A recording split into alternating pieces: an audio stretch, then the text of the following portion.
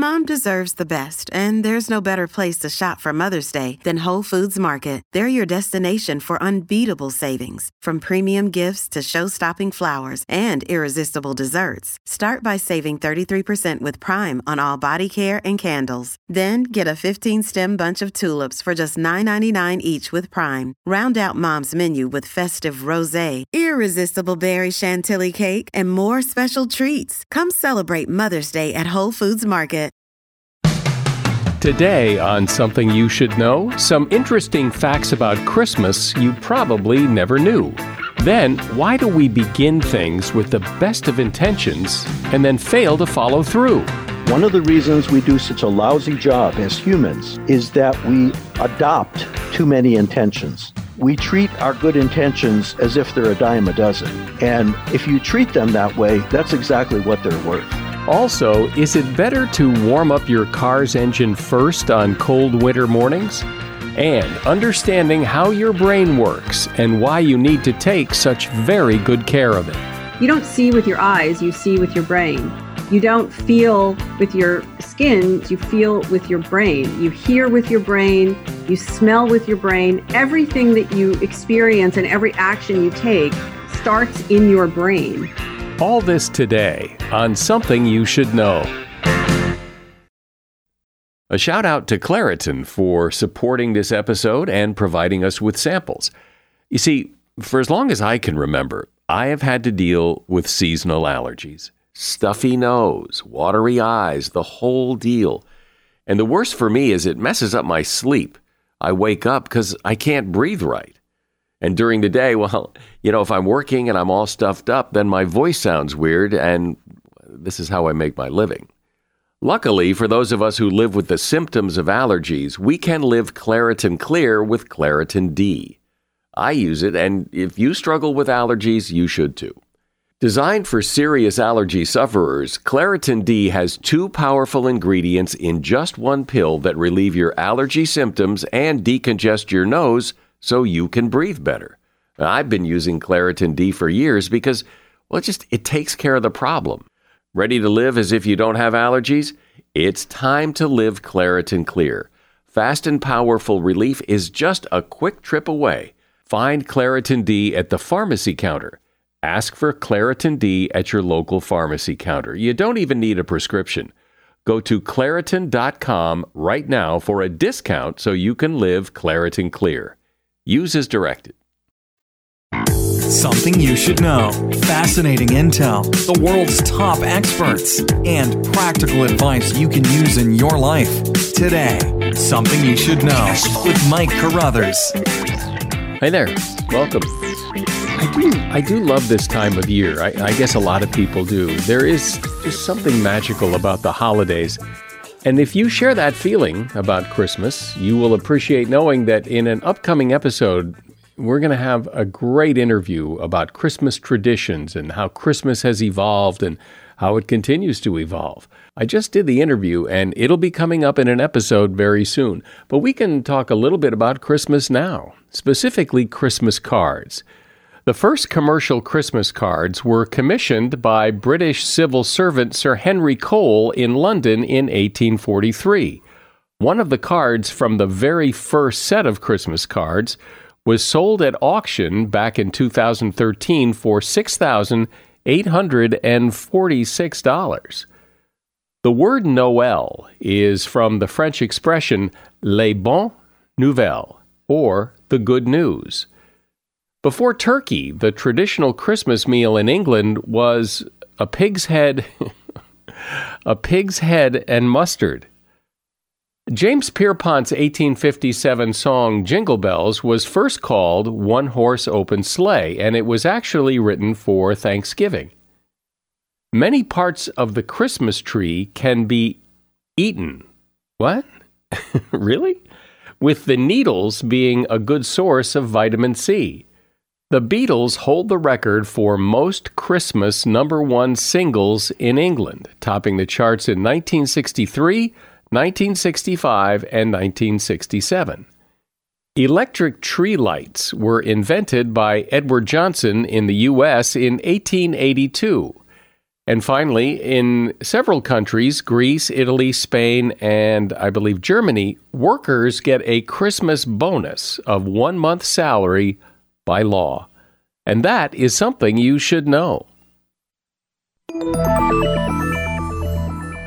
I suspect there is not a single person listening to this who hasn't started something or said they were going to start something or wanted to start something and never followed through. I know I've done it many times, and I've always wondered why it is. Why do we say we're going to do something? We tell ourselves we're going to do it, but somehow we lose interest, or we can't find the time, or whatever the reason, it never gets done. So how do we conquer that? How do you start something and actually finish what you start? Well, here to explain why we do it and how to fix it is Steve Levinson. Dr. Levinson is a clinical psychologist, inventor, entrepreneur, and he's an internationally recognized authority on the topic of following through. He's written a couple of books, including one called Following Through. Hi, Steve. Welcome to Something You Should Know. Hi, Michael. Nice to see you. So it clearly is a universal problem. Why is it a problem? Why would I tell myself I'm going to do something and then just not do it? Well, it certainly is a universal problem. My colleague Pete Greider and I, back in the mid-1990s, we went and we talked to people all over the place, rich people, poor people, successful people, people who were not so successful, and we found that everyone had trouble following through on their own good intentions. What we discovered, which was not what we expected, is that the problem actually lies with the way the human mind is designed. We are kind of an unusual experiment that Mother Nature decided to conduct, where we were given this incredible intelligence that allows us to figure out what's in our best interest to do. Should we go here? Should we go there? Should we make a left turn or right turn, go straight ahead, back up, stay put? We figure out what we should do intelligently. The amazing thing, however, is that Mother Nature, for whatever reason, neglected to connect our intelligence to our behavior. And our behavior remains largely connected to a much more primitive system that actually makes us act most of the time in accord with what we feel in our gut and not what we intelligently decide. So that's where the problem is. And we've never really quite accepted that. Society has not accepted that. People don't accept that. People still think that they should just be able to figure out what they should do. And if it's a really good idea, if it just seems like a good idea, well, why wouldn't I do that? That they would just go ahead and implement it. And it doesn't work. It's not, because the system is very mixed up. The wiring is faulty. So put a face on that. Give me just an example of somebody deciding what they think they should do, and then their gut tells them to do something else. Okay, great example, because everybody can relate to wanting very badly to eat things that they intelligently decide they shouldn't eat or shouldn't eat as much of. So you can decide, if you're a cookie-holic, for example, and you've decided that because of your weight and because of a health concern, you really shouldn't be eating cookies so much anymore. So you decide at 11 o'clock in the morning that you're just not going to have any cookies today. And then somebody comes along and has these really yummy smelling cookies. They look great. It's exactly what you want. And you just jump all over them. So on the one hand, you make a decision, you intelligently decide where you should go, and then you just feel in your gut that you want to do something else, and your gut often wins. It often wins. In that example, I can imagine, though, that if somebody brought that plate of cookies by right after I made the decision not to eat them, my willpower would keep me from eating them, as opposed to if they came 8 hours later and after the day is old and I've done a lot of things and my willpower isn't quite what it was, I'm much more inclined to eat them. You're absolutely right. Willpower has a very short half-life. It does not last. Your intentions are the most powerful at the moment you create them. and then they just wane and wane and wane. And they just don't work. The same thing is true, by the way, of inspiration. How many times do people go to listen to an inspirational speaker, and they get all hyped up, excited? Oh, I'm going to change this, and I'm going to fix that, and I'm going to do this differently. And by 3-4 days later, there's not much left. It's all gone. So if intentions aren't enough, if that doesn't do it, then what does? How do you do it the right way? Well, the way to do it is to accept the fact that our behavior is determined largely by how we feel. Again, what's going on in our gut, and not by our intelligent decisions. And to therefore basically trick ourselves into feeling like doing the things that we intelligently decide we should do. Okay, case in point. This was a gentleman, like so many of us, who decide that it really would make sense to exercise regularly. So he joined a health club, and like so many of us, pretty soon he wasn't going very regularly, and pretty soon he wasn't going at all. So he thought maybe he could join a better health club that had different kind of equipment, different clientele, and that would do it. That didn't do it either. Nothing worked. And he wanted to exercise regularly for health reasons, weight reasons. These were good reasons, excellent reasons.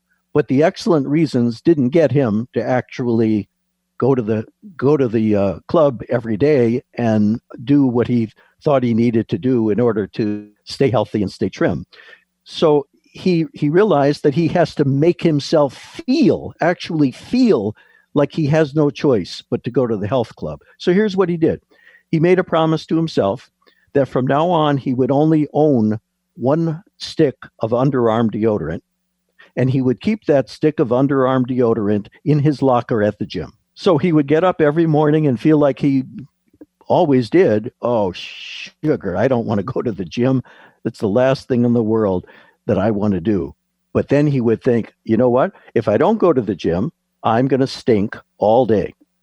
And I don't want that at all. That moved him. That was what I would call a compelling reason. In other words, a reason that actually gets in your gut, that you can feel. That propelled him to go to the gym. Whereas the good reasons, the logical reasons, the reasons that made perfectly good sense, which was to stay healthy and stay trim, that didn't work.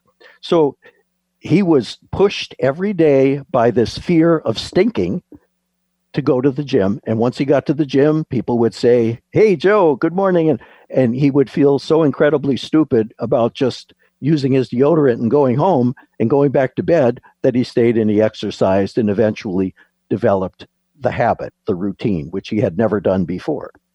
So relying on the right reasons, the right reasons are the right reasons, and they're effective in getting you to decide what you should do, but they're often not effective enough to actually get you to do what you've decided to do. To do what you decided to do, you have to create a compelling reason, something that you can feel in your gut.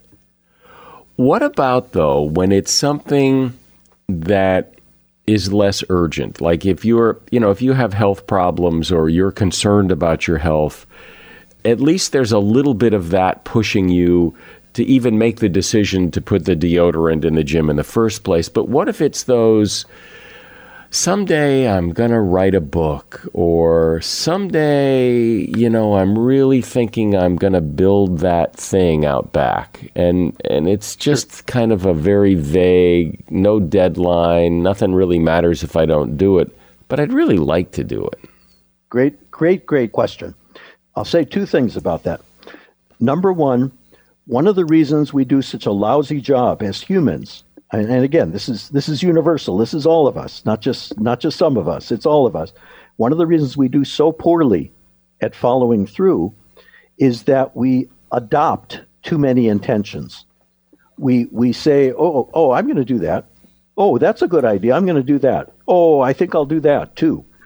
We should be much more careful about the intentions that we adopt, because the best way to think about them is that they are equivalent to promises that you would make to someone else. And you're much more careful about the promise. Most of us, at least, are much more careful about the promises we make to someone else than we are about the promises we make to ourselves. So one of the things that I recommend, and I don't just preach it, I practice it, is that I consider an intention to be a solemn promise. And if I think about something like that, oh yeah, I'd really like to write another book. Maybe I'll start next week. I carefully evaluate that and decide whether, is that something that is that a promise that I really can keep? Because if it isn't, I'm not going to do it. I'll consider it just to be a good idea, and I'll put it on the list for some other time to take it off the list and examine it under the light. But if I'm not prepared to keep it as a promise, I'm not prepared to make it, period. So I think if the problem that we often have is that we treat our good intentions as if they're a dime a dozen. And frankly, if you treat them that way, that's exactly what they're worth. So the more if you think about this, the idea of thinking about an intention being a promise to yourself and being similar to a promise you would make to someone else, if you promised someone else that you were going to do something and then you didn't do it, and then you promised them again and you didn't do that either, and you promised them something else, you didn't do that either, pretty soon you'd have very little credibility and you wouldn't get much from them if you wanted to borrow their lawnmower, for example. But if you do the same to yourself, the same thing happens. You essentially, your intentions lose their clout. They lose their authority. They lose their power to actually have some control over your intentions. And so that's the first thing, to be much more careful, much more selective, much more deliberate and explicit about the intentions you adopt. And so, as you say, when you make a promise to someone else, it seems you're much more likely to do it because someone else is counting on you. So why don't you involve someone else in the first place in the intentions to yourself and be accountable to somebody else and be much more likely to do it because somebody else is counting on you? You should. You absolutely should.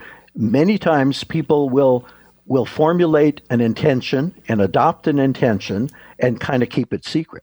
They don't want anyone to know. I don't want anyone to know that I'm working on this book, or I'm working on this project, or I'm doing this or doing that.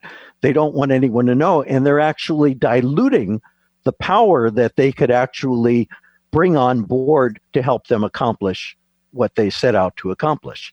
So it does make sense to invite other people to participate in your intentions, as long as those people make you feel accountable. Often, a person that matters the most is a child. If you have children, or you have a niece or a nephew, and you tell them, hey, this is what I'm going to do. I'm going to get this done by February 17th, and you ask me about it, and I'll show you. That often, because people feel more likely in their gut that they've made a promise to a child than to many other adults who also don't follow through very well and don't care as much. But if someone makes you feel accountable, and again, the key is feel. If someone makes you feel accountable, by all means, you should include them. We are talking about finishing what you start. And my guest is Steve Levinson, a clinical psychologist and author of the book, Following Through. If you have to hire someone, what's the best way? Referrals? Well, maybe that could work. But just because somebody knows somebody who knows you doesn't necessarily mean they're qualified. Or you could pull out that file of random resumes that came in during the last 6 months. Maybe there's somebody in there. Maybe. Now, if you're hiring, you need Indeed. Indeed is your matching and hiring platform with over 350 million global monthly visitors, according to Indeed data, and a matching engine that helps you find quality candidates fast. As a business owner, I've found that hiring the right people, well, there's just nothing more important. Don't leave it to chance or a referral or a random resume. Use Indeed. In the minute I've been talking to you, 23 hires were made on Indeed, according to Indeed data worldwide.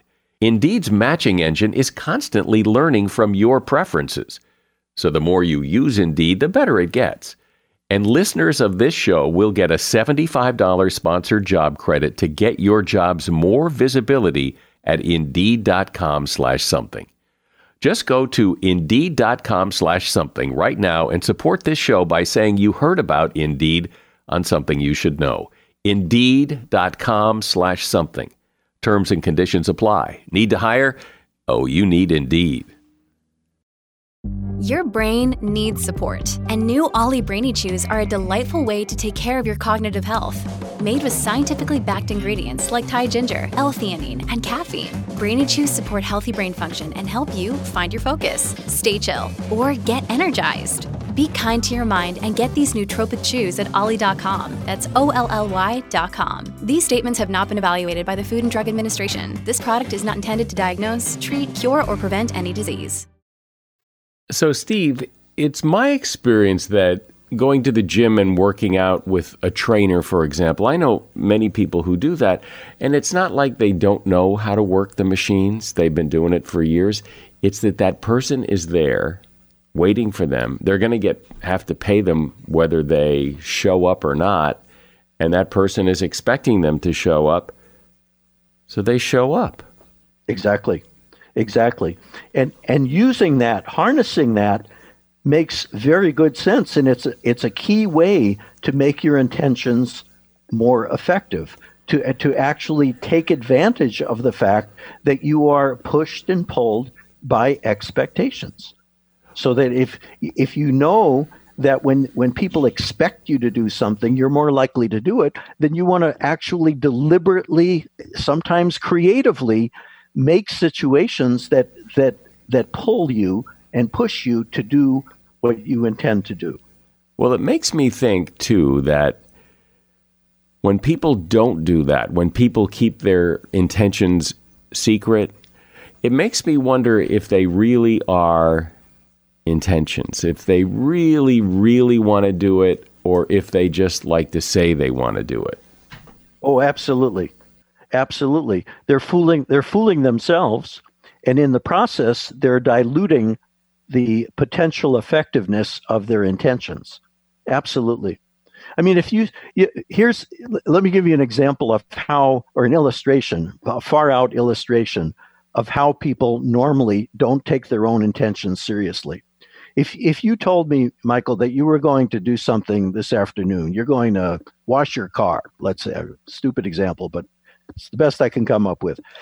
You're going to wash your car because you haven't done it in a long time. It really needs it.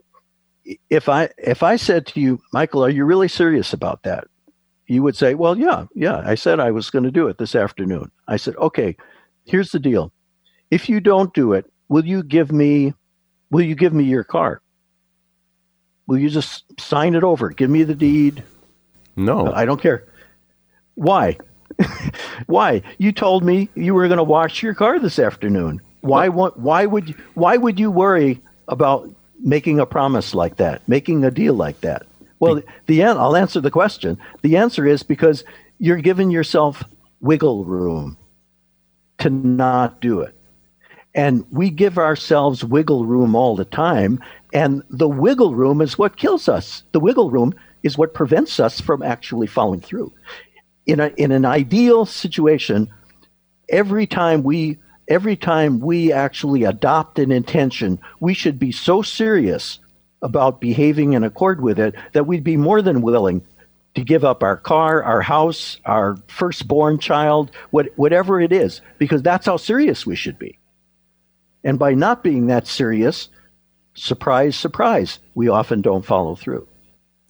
Well, it does seem so human nature to not follow through, that it's almost like you know you're not, so don't expect much, and it's like a self-fulfilling prophecy. I know I've always thought, I'd really love to have a restaurant. Now, I'm never going to have a restaurant. I wouldn't know the first thing about it. I'm not even inclined to go learn about it.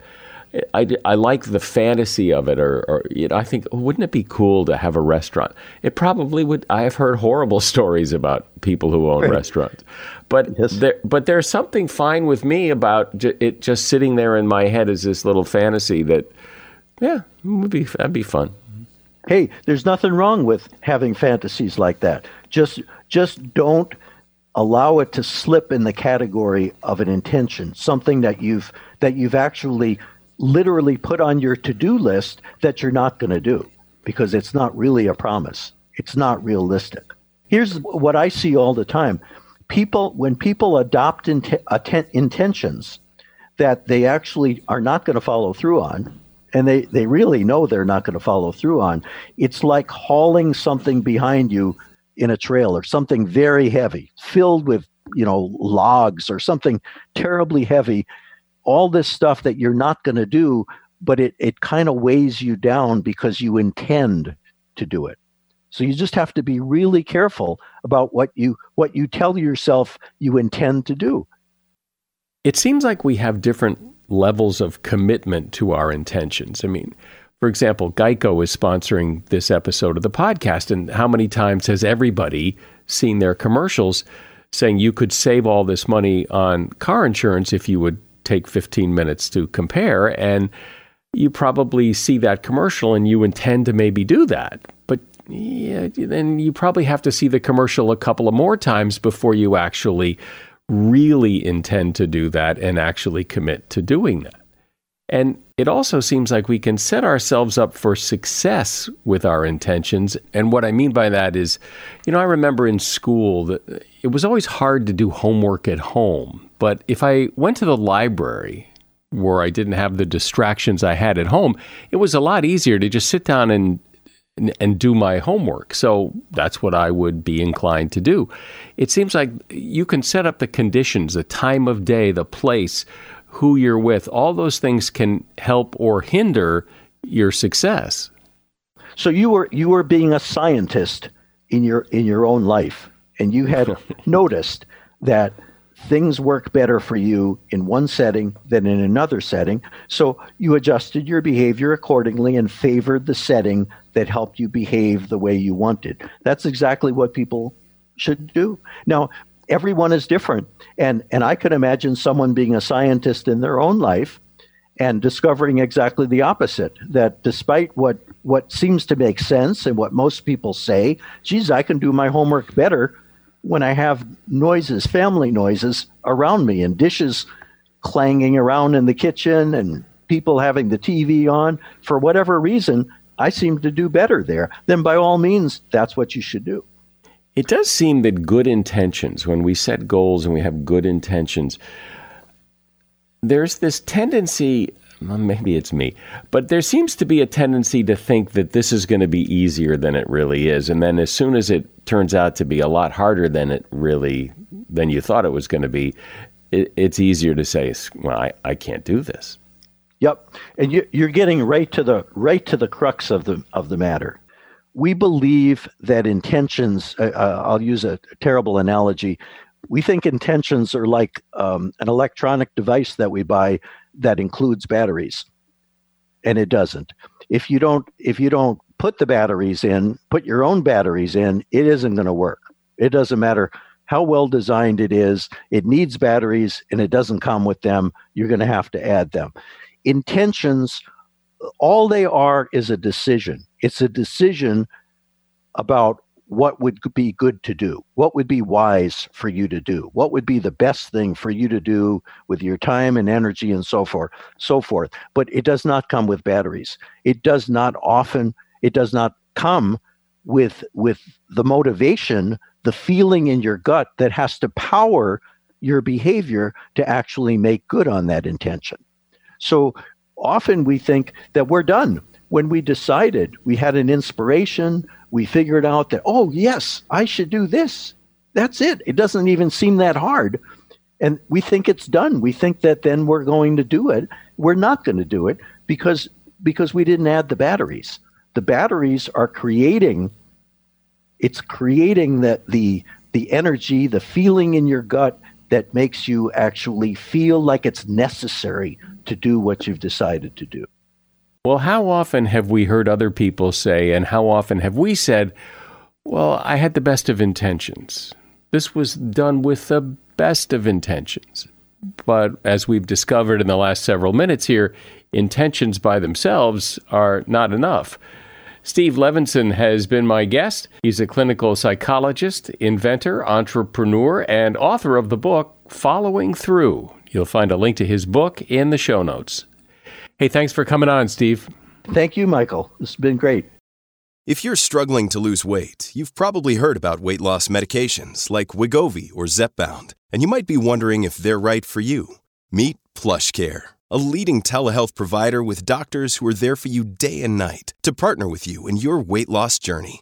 If you qualify, they can safely prescribe you medication from the comfort of your own home. To get started, visit plushcare.com/weightloss. That's plushcare.com/weightloss. plushcare.com/weightloss. Another day is here, and you're ready for it. What to wear? Check. Breakfast, lunch, and dinner? Check. Planning for what's next and how to save for it? That's where Bank of America can help. For your financial to-dos, Bank of America has experts ready to help get you closer to your goals. Get started at one of our local financial centers or 24/7 in our mobile banking app. Find a location near you at bankofamerica.com/talktous. What would you like the power to do? Mobile banking requires downloading the app and is only available for select devices. Message and data rates may apply. Bank of America N.A., member FDIC. So there's this blob of tissue in your head called your brain, and it does a lot of things. Many of the things it does you're not even aware of. And understanding how it works is not only interesting, it can help you optimize how your brain performs. Here to explain this is neuroscientist Dr. Lisa Feldman Barrett. She's a professor at Northeastern University. She's the chief science officer for the Center for Law, Brain, and Behavior at Harvard, and she's author of the book 7.5 Lessons About the Brain. Hi, Lisa. Welcome to Something You Should Know. Thanks so much for having me on your show. So when we're born, do we all pretty much start out with a clean slate? Do we all start with more or less the same brain, and then it's life and experiences that change it? Or are our brains all very different right from the start? Or how do things get going? We all start out with generally the same brain plan, but the devil is in the details. So infant brains are like not miniature adult brains. They're brains that are born under construction, and they get their wiring instructions from the world around them. So your brain, when you were born, was not complete, and it wired itself to the specifics of your body and the specifics of your physical surroundings, and also to the social surroundings, the way that other people took care of you, spoke to you, sung to you, what foods they fed you, and so on. What is the brain supposedly doing? It seems like, from what we hear, that pretty much the brain is the control center. It does everything. It's involved in everything we do. So it seems like it's pretty busy, and it has a lot of responsibility. There are many ways to answer that question. Your brain is always busy. It's always working from the moment that you draw your first breath until the moment that you draw your last. Even when you're sleeping, your brain is very busy. And brains do many things, right? You think, you feel, you see things, you hear things. But it turns out that your brain's most important job is controlling the systems of your body to keep you alive and well. And so thinking and feeling and seeing and hearing are all in the service of your brain's main mission, which is to control your body. That's its most important job. That's not how we experience things, but that's actually the way the wiring looks.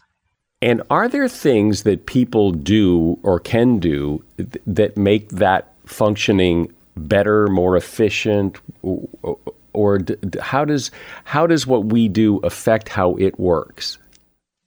And so the way that I like to describe it to people, of course, there's a very technical term for this. It's called allostasis, but the idea is that your brain is running a budget for your body.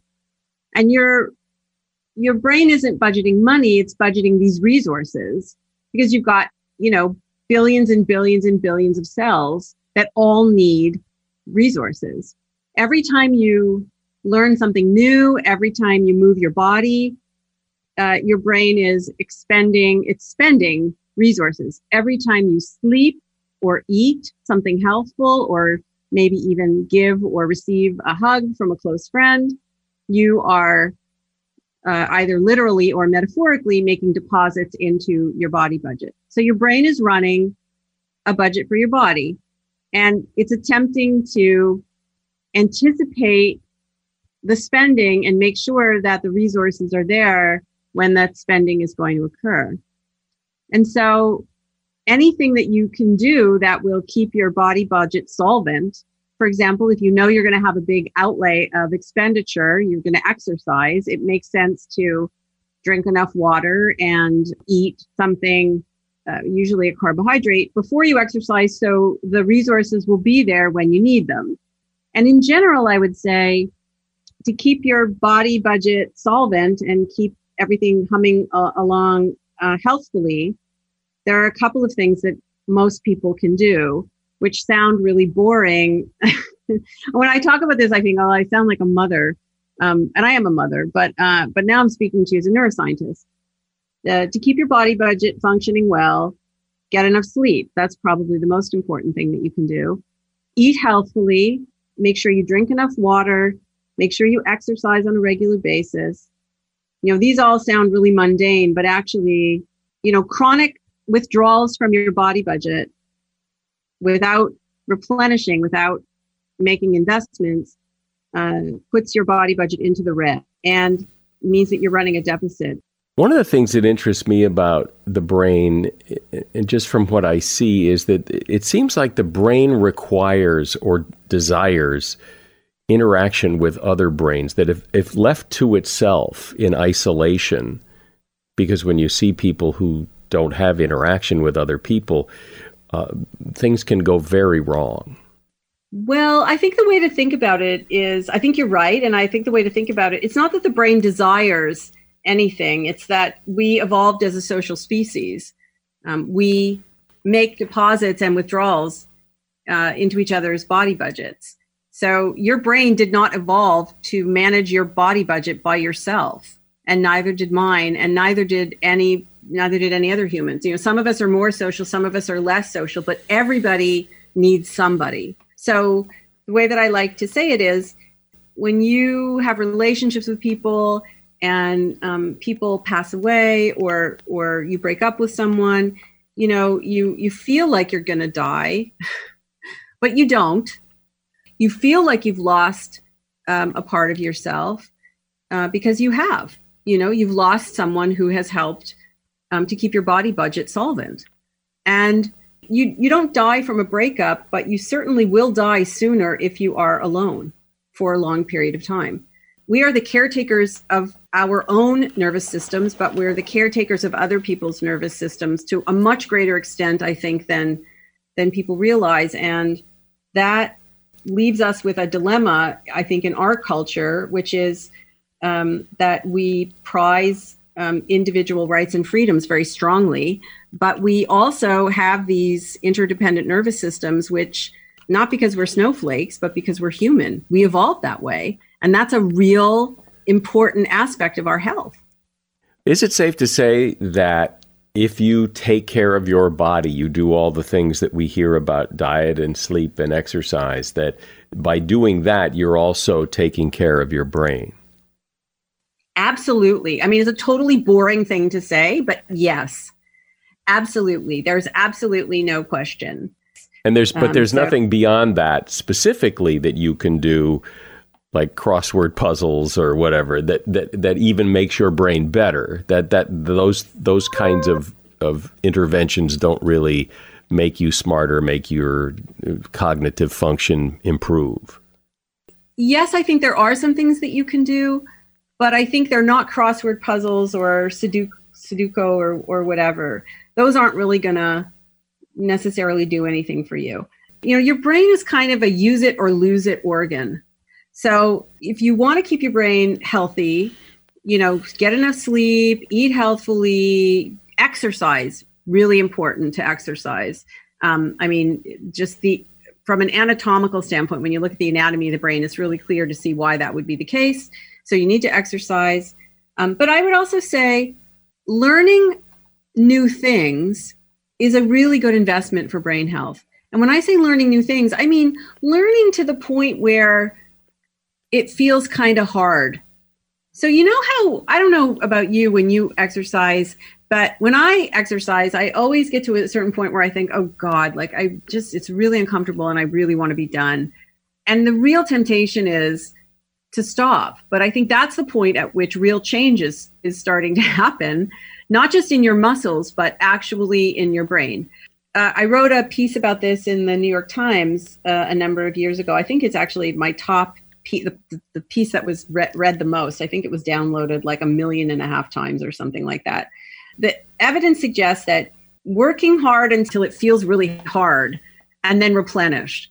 And so that could be learning to skate or learning piano or learning a new language or learning to paint or learning any kind of skill that requires practice. And what's going to happen, of course, is that over time, it'll get easier and easier and easier for you because your brain is learning and it's optimizing. And so when you get really good at it, that's really great. And then it's time to move on to something new. That's why interval training in the gym works really, really well, because as soon as you get good at something, you're like onto something new and then it's hard again. So you're saying that when you learn something new, you're challenging the brain, even when you're learning something physical like ice skating or something mental like a new language, that learning process is what challenges the brain and keeps it young. Yeah, the two most expensive things your brain can do are move your body and learn. So learning is a way to keep your brain really healthy. And not just, so a simple crossword puzzle isn't going to do it. But, learning something that will require your sustained attention, require you to remember things, even to the point when it feels, sometimes learning is a little unpleasant. It's a little hard. But that's the time to really stick with it and really push. Because that in the end is gonna, as long as you replenish and you sleep enough and so on, as long as you make deposits into your body budget as you're doing this, that's going to keep your brain healthier for longer. What about, because a lot of the advice you hear about keeping your brain working well is offered to people in their 50s, 60s, 70s as they're seeing decline. Is there any reason to think that helps? And is there any reason to think that if you did this stuff in your 20s, that you wouldn't have a problem in your 60s, 70s, and 80s? The evidence shows really clearly that if you start to exercise and sleep healthfully and learn new skills as an elderly person, it will help. It will help keep your brain healthier for longer. If you start in your middle age, it will help more. If you start when you're in your 20s, right? So the further back you go and you start having healthful habits, the longer, and you maintain those habits, the longer you can maintain brain health. But I think the thing that's really important to understand is that scientists now think that the seeds of illness, like Alzheimer's disease and heart disease and diabetes, illnesses that we think of as occurring, in middle age or maybe later in life, those seeds are planted really, really, really early, like in childhood. And so, for example, there's very good evidence, very robust evidence to show that if you experienced prolonged adversity as a child, that you lived in poverty, that you were neglected, that you lived in an abusive household, there's a much higher increase in likelihood that you will develop illness as an adult. So I think the important message is start today. Not everybody can control everything in their lives. Some people are more fortunate than others, but everybody can control something. And so healthful habits, as boring as it sounds to say, healthful habits are really good for brain health. And that's true for everyone, including, little kids. It does seem that the brain is extremely busy doing a lot of things. And I imagine a lot of these things are going on in the background that we don't actually consciously experience. Can you just pick one and talk about it? Every experience you have, every action you take comes from your brain predicting what's going to happen next. So to us, it feels as if we see things and then we react to them, or we hear them and we react to them, that our brains are basically off until they're stimulated by the world, by something we see or hear, and then we react. And that is not at all how the brain is wired or how the brain works. In fact, your brain is basically always talking to itself, making predictions about what's going to happen next. So if we stopped time, your brain would be representing what's going on around you in the world and what's going on inside your own body. And it would be predicting what's going to happen next. Based on your past experience, what will you see next? What will you hear next? What will you feel next? What will you do in the next moment? That's pretty surprising, I think. But what's interesting is, as you say that feels right to me. That is what I'm doing, because I must be predicting what's going to happen next, because when something happens that seems somewhat unpredictable, I react to that. Like, well, I wasn't expecting that. Well, if I'm not expecting that, then I must have been expecting something else. Exactly.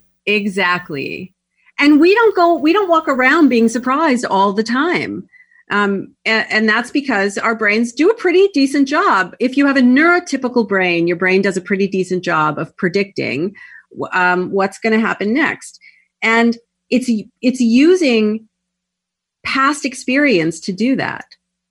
So if you want to change what you experience or what you do in the future, the best way to do that is to change what you're doing and you're experiencing right now. If you want to change who you are, you can't reach back into your past and change it. You can try. I mean, that's really what psychotherapy is for.